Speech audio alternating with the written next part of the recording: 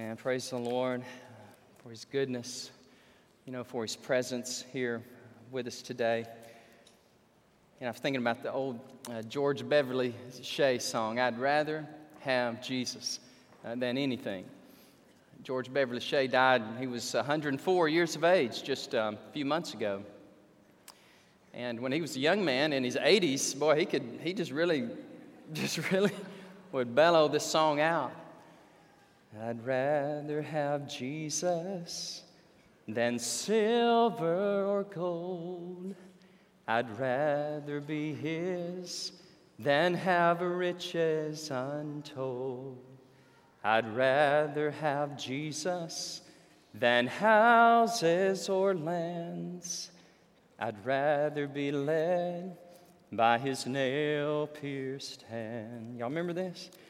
Than to be the king of a vast domain and be held in sin's dread sway. I'd rather have Jesus than anything this world affords today. Isn't that a powerful song? I'd rather have Jesus than men's applause. I'd rather be faithful to His dear cause. I'd rather have Jesus than this world's fame. I'd rather be true to His holy name. He's fairer than the lilies of rarest bloom. He's sweeter than honey out of the comb. He's all that my hungering spirit needs. I'd rather have Jesus and let Him lead. Isn't that a powerful song? That was totally unexpected. I didn't know we were going to break out in the old George Beverly Shea song. Well, thank you, Terry, for presenting just a feast of worship for us today, to worship God. Our question today is, Jesus really God? Well, if you're here today, then there is welling up within you a resounding, inexorable, unquenchable yes, absolutely, unequivocally, unambiguously. Jesus Christ is indeed God of God. But we do recognize that there are many people, yea, most in the world, who do not affirm that, who do not recognize the deity, the divinity, the divine nature of Jesus of Nazareth. And so today we are preaching on this austere, pristine, wonderful topic of the deity of Jesus Christ. And if you're a seeker, or if you're an agnostic, an atheist, if you're someone who is, just processing this and trying to come to grips with the deity of Christ, then we welcome you today. We're thrilled that you're here today. Many of you are watching us online, and I thank you for watching us online. God bless you. Many of you are watching us all over the nation on DirecTV and the NRB network. God bless you. Thank you for tuning us in. We're honored to be able to share a message with you today entitled, "Is Jesus Christ, is He God?" Some of the greatest minds in the history of mankind have said yes to that rhetorical question. I think about Augustine, the Bishop of Hippo, who died in AD 430, prodigious, great mind. I think of the reformers of the Christian faith, such as Martin Luther and Ulrich Zwingli, and of course, John Calvin. I think about men who had a great mind, and yet they also had a tender heart like Jonathan Edwards. Perry Miller of Harvard University said the greatest mind that colonial America ever produced was not Washington, it was not Adams, it was not Jefferson or Madison. It was a preacher, a Puritan preacher up in Northampton, Massachusetts, by the name of Jonathan Edwards. You could put Blaise Pascal in that same category of great minds and yet a tender heart. And I share this with you because there is this dichotomy created, a myth created in our culture today, that if you say yes to Christ and yes to the supernatural, then you cannot be educated, and then you really cannot be a deep thinker. But I believe it's just the opposite. I think C.S. Lewis was right. I think that the rational individual will admit that there is a God. Blaise Pascal, perhaps you've heard of him. He was the Frenchman who was born in 1623 and died at the age of 39 in 1662. He was a child prodigy in mathematics and science, something that I greatly admire because I have absolutely zero gifts in math and science, but I really admire those that do. When he was 16 years of age, he developed his first serious contribution in the discipline of mathematics. Descartes, the famous philosopher in France, got a copy of what we today know as Pascal's theorem on the hexagram, and he read that and he goes, no teenager could produce this, and he accused his father of writing it and submitting it in his name, but his father didn't write it. His son did, his brilliant son. When he was a teenager, he wanted to help his father, and he was very close to his family. He wanted to help his dad because his dad was working in taxes, and he was working on multiple calculations. And so Blaise Pascal, as a teenager, began to work on this machine. And people laughed at him. They thought, what kind of machine is that? Come on in, sweetie, that's good.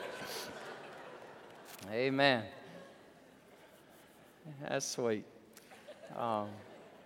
My ADD, I'm all shaken up here. Let me come back to focus.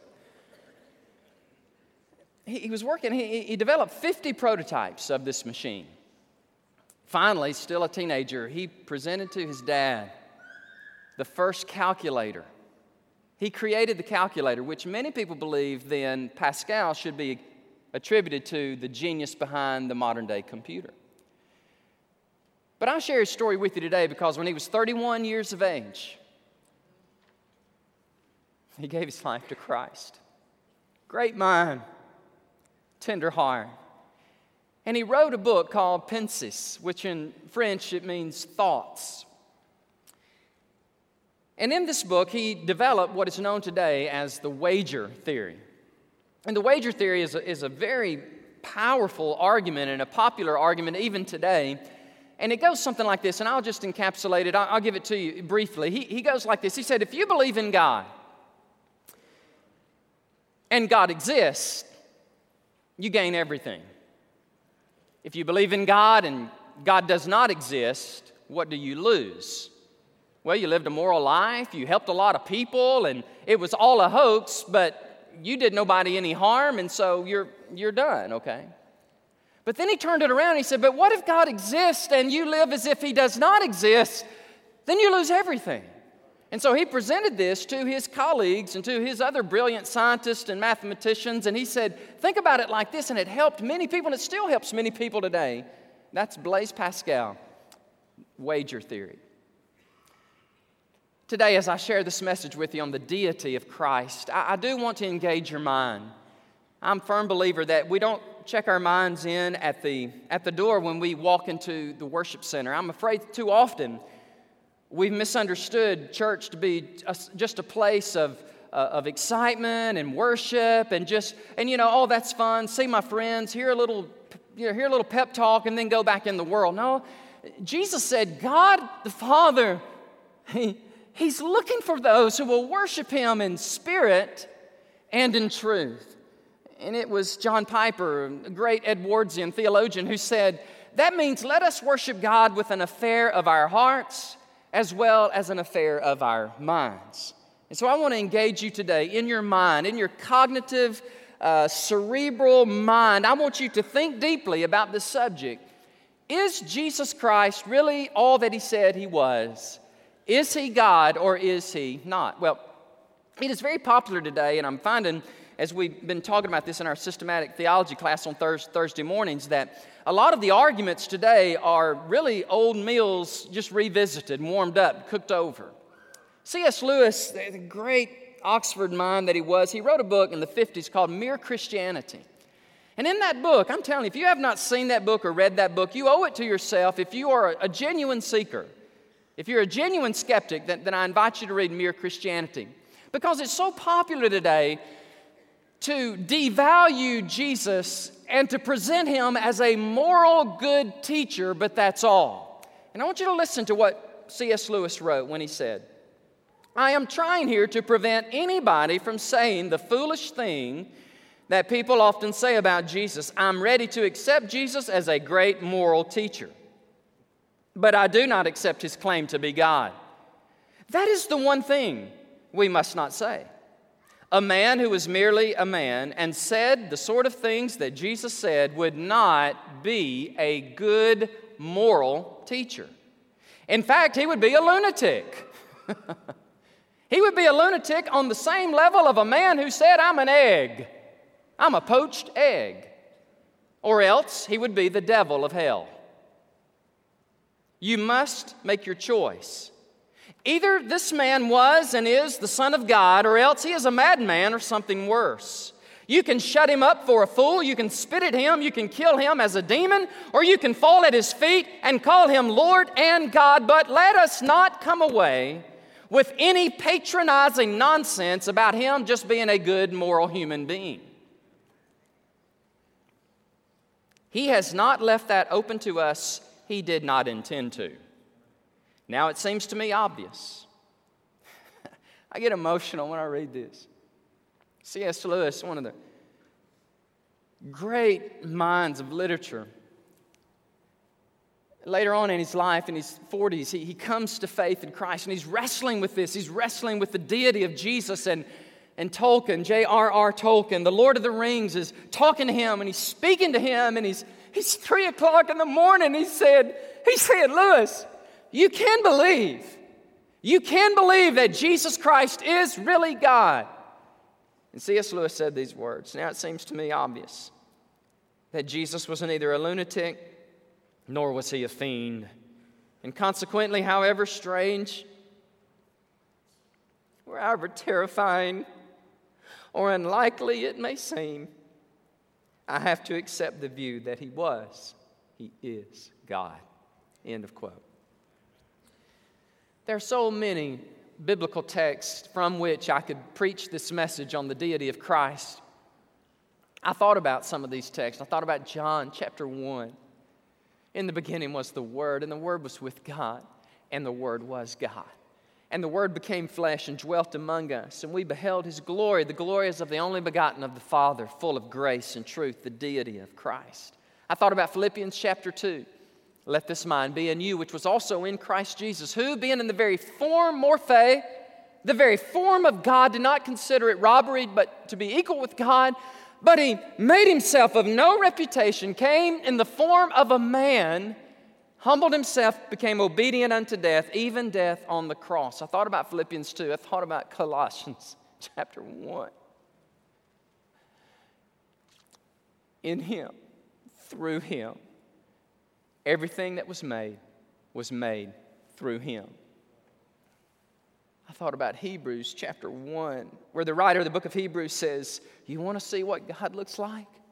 You want the very express image. We talked about this in our theology class the other day. We talked about the Greek word character, and that's where we get our English word character. He said, you want to see the very character, the very heart, the very ontology, the very essence of an unseen God? Then look at His Son.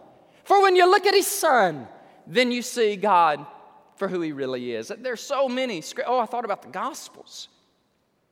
Those biographical books, Matthew, Mark, Luke, and John, and each one of them in their own flavor and in their own way, they present an unassailable, impregnable argument about the deity of Christ and the miracles He performed and the words that He preached and the life that He lived and the vicarious suffering of His death and then His glorious resurrection. And I thought about the Gospels. And it was in one of those Gospels this week as I'm thinking about what will I say. God, there's so much I want to say. And I thought about John, the Gospel of John. Have you read the Gospel of John lately? As I read the Gospel of John, I fall so much very in love with Jesus Christ. And here's what's so amazing about Him. God in the flesh, humble, so meek, so kind, so gentle. And in the Gospel of John, Jesus' his theme is, I come to do the Father's will. Whatever the Father has commissioned me to do, that will I do. And I give my life away in service to the Father, and I honor Him, and I give Him glory, and He has honored me.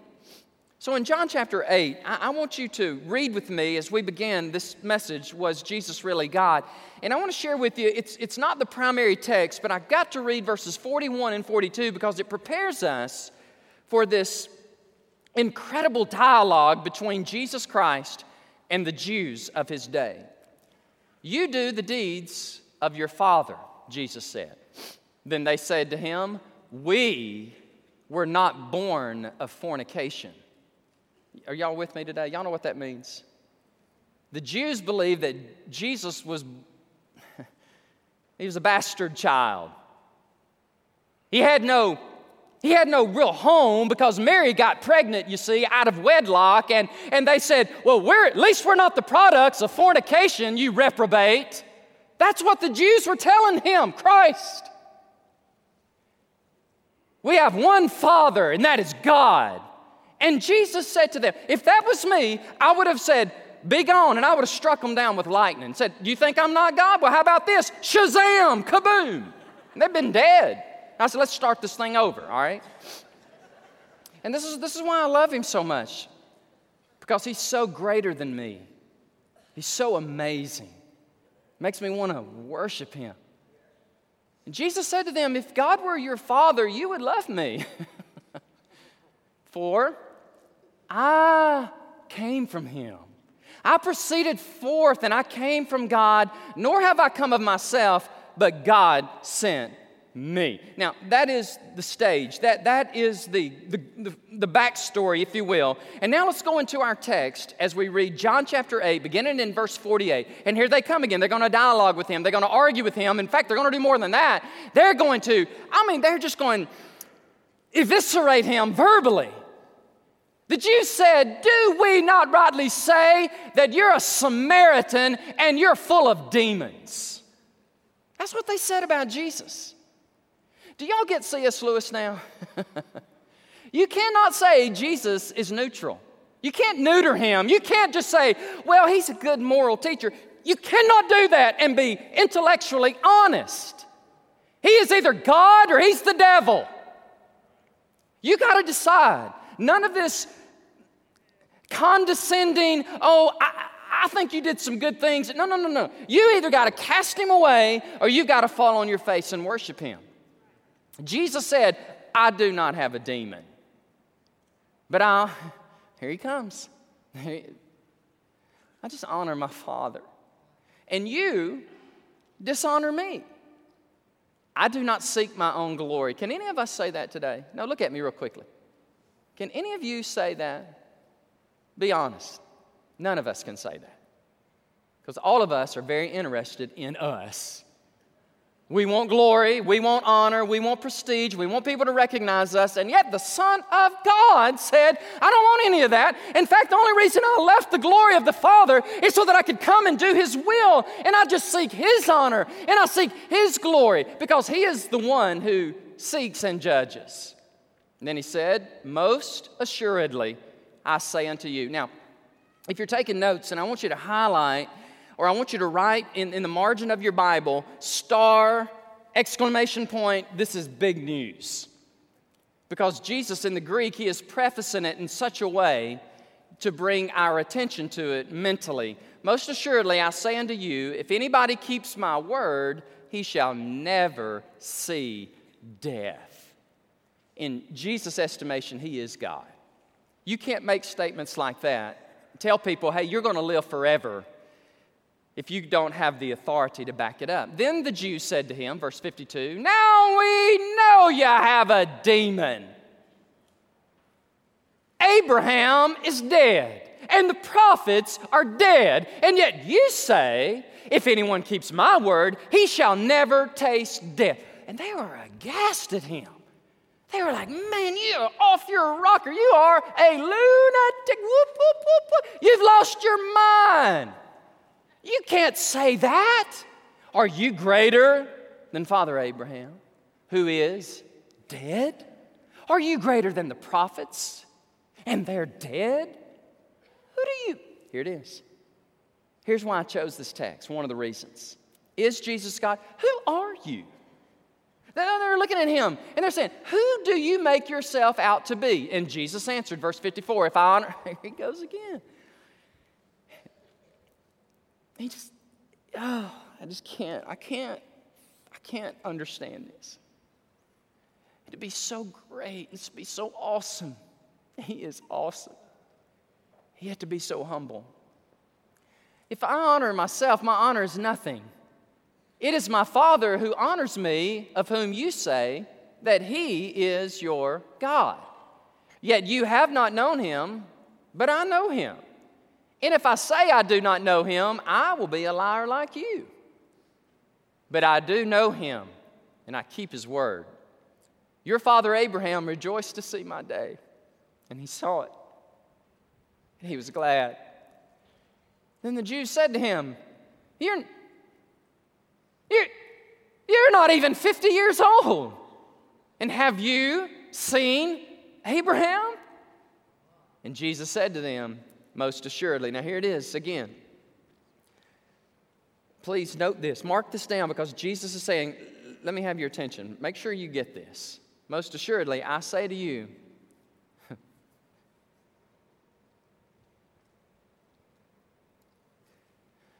before Abraham was, I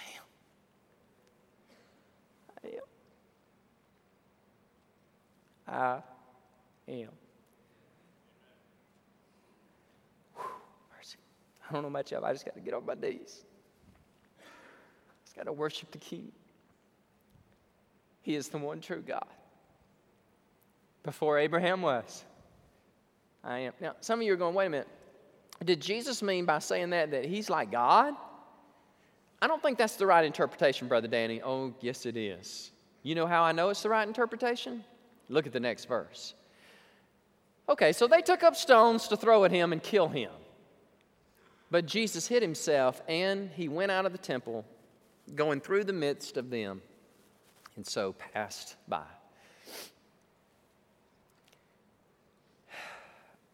What we're going to do this morning is we're going to highlight, I think, what John wants us to highlight. In verses 51 and 58, Jesus said, Amen, amen. And that is the Hebrew. He transliterated Hebrew back, right into Greek, and we translate it from Hebrew to Greek right into English when we say, Amen, amen. Your translation may say, Verily, verily. The New King James Version says, most assuredly. Without any residue of doubt whatsoever, listen to me. If you believe in me, and if you know me, you will never, ever die. And most assuredly, I say unto you, before Abraham was. Notice Jesus did not say, I was. But before Abraham was, I am. So if you're filling in the blanks there in your notes, number one, declaration number one is never see death. Never see death. Now that is a claim, if I ever read one, to deity. In verse 48, in addition to their accusations of Jesus being born illegitimately, they now add this accusation that He is a Samaritan who has a demon. Now I'm going to tell you something, guys. I hope that's not lost in translation for you. To be called a Samaritan in that day and age, it was one of the harshest things that a person could say to another, because the Samaritans were so looked down upon. In 722, when Assyria captured the northern kingdom with its capital in Samaria, they deported the Jews, and they left behind some, and they made them intermingle with the nations around them, and so they were called half-breeds. How about that? Yeah, a bunch of half-breeds. You're not of the pure Jewish blood. No, you are a half-breed. It would be like a white man looking at a black man today and pointing his finger at him and saying, you ain't nothing but an N. Okay? You're nothing but that. That's exactly what they meant. In fact, it was even harsher than that. And then they said, not only are you a Samaritan, you're a demon. Can you get your mind around that? I mean, Jesus, God, come in the flesh, is being accused of being a demon. Then verse 49, Jesus just calmly responds. Like I said a moment ago, I think I would have obliterated them, or at least said something. You know what I'm saying? Say something. Let him have it. And it's not that Jesus does not have the capacity and the mental wherewithal to let him have it. He just restrains himself. He restrains himself. He said, I don't have a demon, in case you're wondering, in case you think I do, but I honor the Father. He humbly puts himself before the Father to do the Father's will. And I quoted Philippians 2, 6 and 7 a moment ago. He is in the very morphe of God, did not consider it robbery to be equal with God, but made himself of no reputation, kenosis. He emptied himself of all those wonderful privileges, and he came to earth. He took the form, the morphe, of a bondservant, a doulos, and he came in the likeness of men. In verse 50, the words of Jesus arrest my soul. Even as his people, there is a tendency to seek our glory. And it's like I've never read this before. In verse 50, it says, I do not seek my own glory. I'm not interested in self-promotion. I'm not ambitious. I just want to do the Father's will. Now, this past week, I was in Dallas on Monday and Tuesday and had an opportunity. Goodness, that's interesting. Somebody's been eating up here or something. I don't know what that is. It's amazing. I tell you, something happens to me when I start preaching. I see everything. I can see this person walking, that person walking, see that person walking. I just see everything. I'm like, it's amazing, preacher, that I can even preach because my mind is so weird. What in the world was I saying? I was in Dallas on Monday and Tuesday, and Tim came up to me in the coffee shop and said, how was Dallas? I said, I don't know what you're talking about. I ain't been to Dallas. He said, okay. He said, didn't you go to Dallas Monday? I said, oh, that Dallas. Yeah, I was there. It's weird. And it was a group of 170 pastors from all over the country, and we just come together to pray for 2 days. And we shut the government down. Can you imagine that? I mean, we prayed, and we shut the government down. It's amazing. And we keep it closed. So we're praying, and interspersed within our prayer is amazing worship. And we all sang, I'd rather have Jesus. Oh, it was a highlight to me of the 2 days.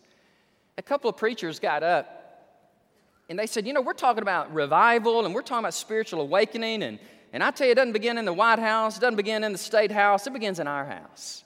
It begins in my house and your house and our church houses. Why don't we get on our face before God as pastors and repent of our pride? Why don't we do that right now? And boy, we dropped to our knees and we cried out to God, oh God, have mercy on us, because America would not be in the position she's in if we were the men of God you created us to be. It was a holy moment. And Jonathan Falwell, y'all know that name? Jerry Falwell's son. He got up, man, he laid it on us. He said, what's up with some of you preachers going to speak in other people's churches and say you have to have a particular candy? I mean, really? No, in the green room, I need Skittles, baby. I just got to have my Skittles. Really? I seek my Father's honor. I'd rather have Skittles. And he goes, really? And one preacher, he put it really good. He said, us pastors, we're the only people who can strut sitting down. And I thought about Jesus in verse 50, and he says, no, I'm not into any of that. Is he not appealing to you? I mean, if you're here today with an open mind, does that not genuinely appeal to you that Jesus would say such things? And in verse 51, here it is. He does not have an identity crisis. He knows who he is, and he speaks with authority when he says, if you believe in me, you will never die. Now, what does that mean? Here's how the Jews interpreted that. They interpreted that to mean Jesus has the audacity to say, if you be one of my little followers, you're never going to die. You're just going to live forever. And they totally misconstrued him, misunderstood him, and that's not what he was saying. He was not saying, believe on me and you'll never die on this earth. You'll live forever and ever and ever. That's not what he said. What he was saying was, believe on me, and though you die physically, you will live eternally. See, Jesus, they're on this level, he's on this level. But they're the ones that think he has a demon. One writer put it this way, and I like this. He said, death can be physical, and it can be eternal. But the one who is obedient to Jesus, even though that one may die physically, will live eternally. Was Jesus God? According to his own words, he was, he is. Verse 52, they started arguing with him. And I found, you ever tried to argue with God? That's bad. I never win an argument with God. Are you greater than Abraham? Y'all know who Abraham was, the founding father of Judaism. Are you greater than him? How about the prophets? And they're referring to the Old Testament prophets, Elijah and Isaiah and Malachi and Jeremiah. I mean, none of them ever said that. None of them ever had the audacity to say, believe on me and you'll never die. Are you greater than Abraham? Who are you? You're a demon. You're a Samaritan. You're a lunatic. What do you mean by saying that? I mean, they were angry. It's preposterous. Who are you? In verse 53, who are you? And then Jesus responds. He said, in verse 54, he says, if I honor myself, I'm like, what in the world? I mean, I am just like, I've never read this before. He said, if I honor myself, my honor is nothing. It is my Father who honors me, of whom you say that He is your God. In verse 55, Jesus speaks with much boldness. He called them out. He called them a bunch of liars. Earlier in verse 44, he said, you are of your father, the devil, of Satan. That's who your dad is. So 2 times Jesus says he knows God. And then he says, if I did not tell you the truth, then I would be a liar just like you.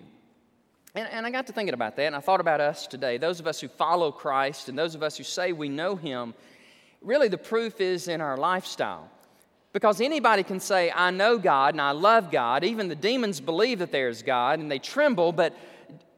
And I just got to write this. I hope you hear this in your heart when I say obedience reveals identity. To whom you obey, that is your God. Now, John says this way, same John who wrote, now by this we know that we know God, if we keep His commandments. He who says, I know God, and does not keep His commandments is a liar, and the truth is not in him. But whoever keeps His word, truly the love of God is perfected in him, and by this we know that we are in Him. Why? Because we do what God has told us to do. And then Jesus comes back in verse 56, and He goes, Father Abraham, and this is where it just turn up the temperature 100 degrees. Father Abraham, verse 56, rejoiced to see my day. Now, what did he mean by that? This is a great moment here of Christology on the person and work of Jesus Christ. And we were talking about this past Thursday as we were studying the doctrine of the Trinity. And in a few weeks, we will study the person and work of Jesus Christ, Christology proper. And Jesus says, Abraham, oh yeah, I know Abraham. In fact, Abraham, last I remember seeing Abraham, he was flipping out with joy as he watched the second person of the Godhead take on human flesh. And that was they were astounded by that. And he rejoiced to see my day. Father Abraham, whom you say you know and you love, Father Abraham rejoiced to see. Now watch this. Jesus is putting Abraham here, and He's putting Himself here. Are y'all okay? Because you don't say that unless you are greater than the person that you're saying it about. No. I don't so much rejoice to see Abraham. No, Abraham rejoiced to see me. And then here's where it gets interesting. Verse 57, they responded with sarcastic rhetoric. What are you telling me? You're not even 50 years of age. Father Abraham lived 2,500 years ago, and you're not even 50? What in the world are you saying? And then declaration number 2. If you're taking notes, just write these words, these 2 words. I am. I am. Verse 58. And he prefaces it with this word of verily, verily, or amen, amen. The Hebrew, the Greek, transliterated right into the English. Verily, verily, I say unto you, here it is, before Abraham was, I am. Now, Jesus could have said and been grammatically and ontologically correct if he had said, before Abraham was, I was.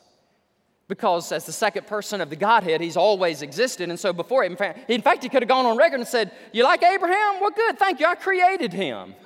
He could have said that. But he said something amazing. He said, I am the great I am. Now, they think he's a demon.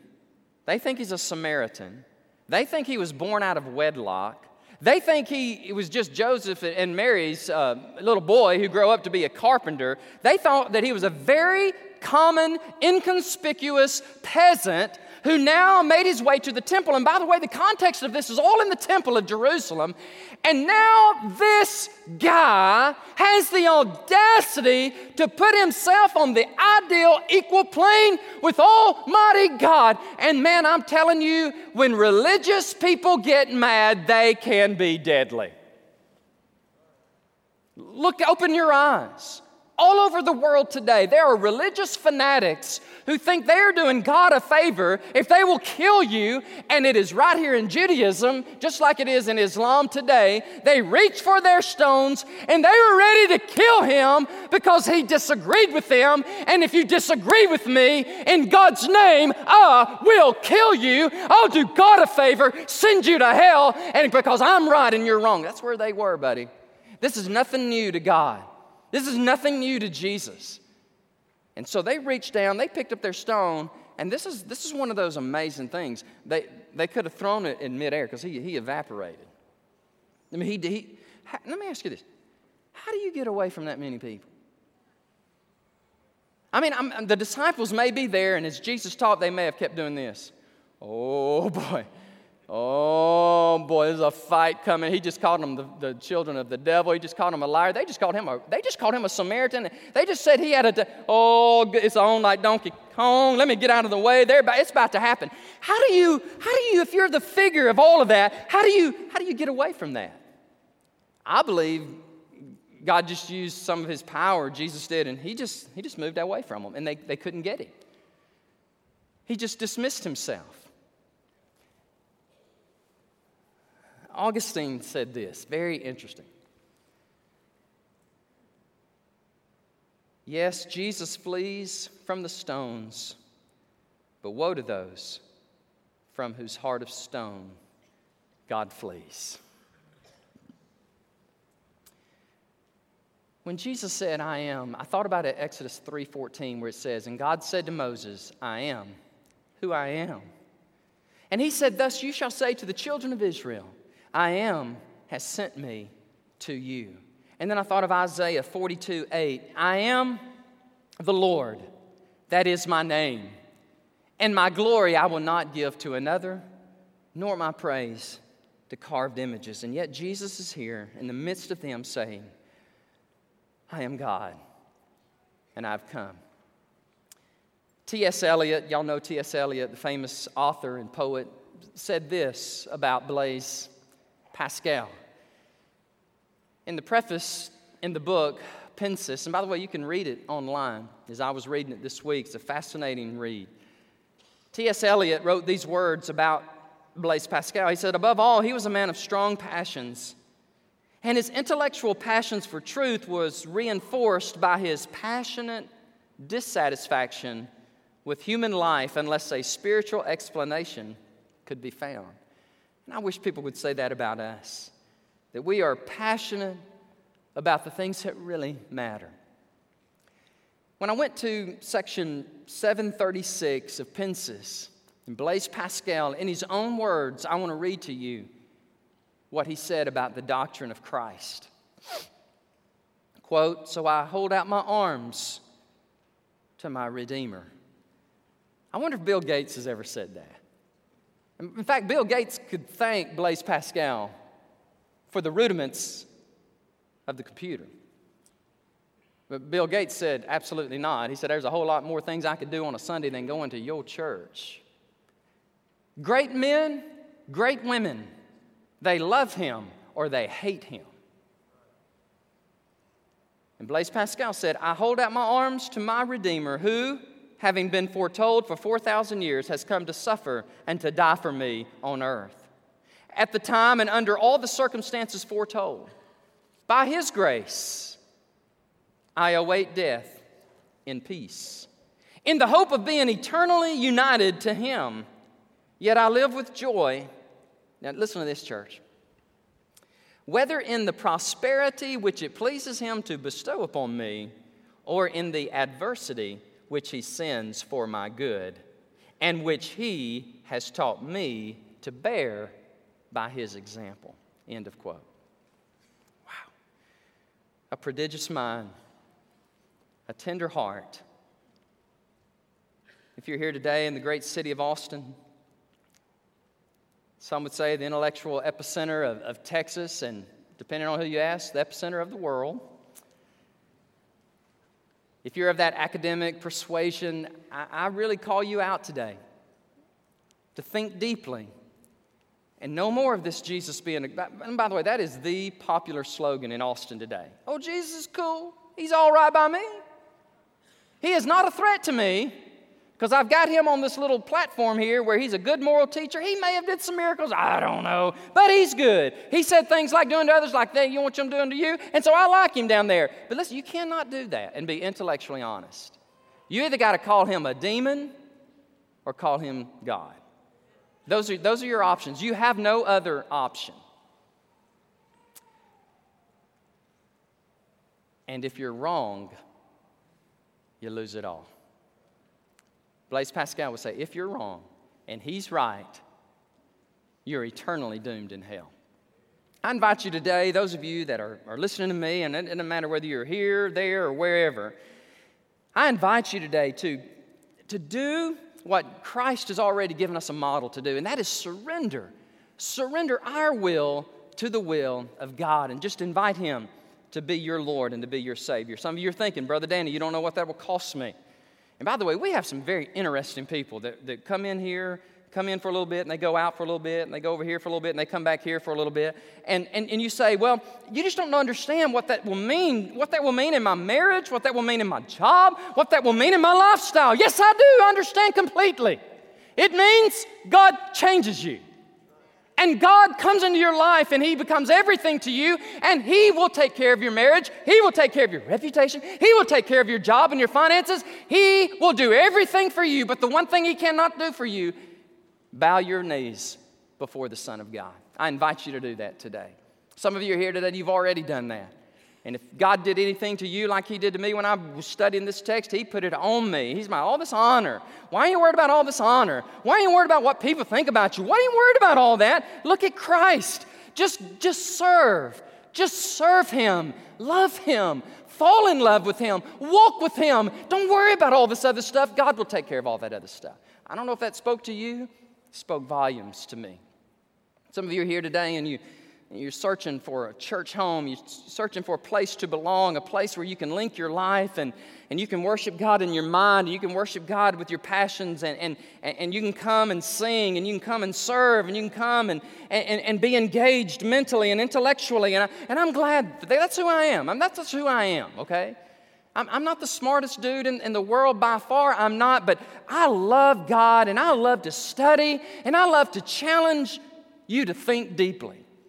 I wonder if we'd have 900 more here if I didn't preach like this. And I think I would. I think we would. Because people come to church, Chad, they're like, man, don't make me think. Just tell me something. Tell me something good. Tell me that you love me. No. Heavens, no. I'm going to tell you something great. You're a sinner going to hell. Jesus died on a cross, rose from the dead. He lives. And He wants to be your God. He wants to be your Savior. That is the greatest news. That is the greatest news a mere mortal human being can hear. That is the greatest news that I could ever utter from my mouth. And I challenge you to a deep walk with God this very day. Would you bow your heads with me? Let's pray. Let's go to the Lord in prayer as we enter into a time of invitation where God has tenderized our heart, and now we hear you, oh God. Some, Lord, today hear you for the very first time. That, Lord, they can know you intellectually and they can know you passionately. And God, you're good with that. In fact, you want that. So today, God, I pray for my brother, my friend who's here today, who's trying to figure everything out. Lord, please show him he cannot figure it all out. If he or she waits till they figure it all out, Lord, they will die. Help them have faith, oh God, today. Lord, please bless your church. Bless Great Hills Baptist Church. Lord, we want you to bless us, Lord. We want to reach the city, and we don't want to compromise as we reach it. Lord, we want you to add to your church. And may our numbers grow. Lord, may you continue to bring young adults. Thank you, Lord, for the 21 people who joined Sunday. We're grateful for that. 21 people, Lord, who understand clearly who we are and who we are not. I pray that you continue to add to your church, Lord, so we can do the things, God, you want us to do. So, Lord, in a moment, we're going to stand. We're going to stand in your honor, and we're going to sing praise to you. And I pray, Lord, that you would move upon us in a sweet, powerful way. In Jesus' name I pray. Amen. God bless you. Thank you so much. Would you stand to your feet? Sing praise to the Lord. Others of you want to come. Let us minister to you. Let us pray with you, encourage you in any way. God bless you as you come.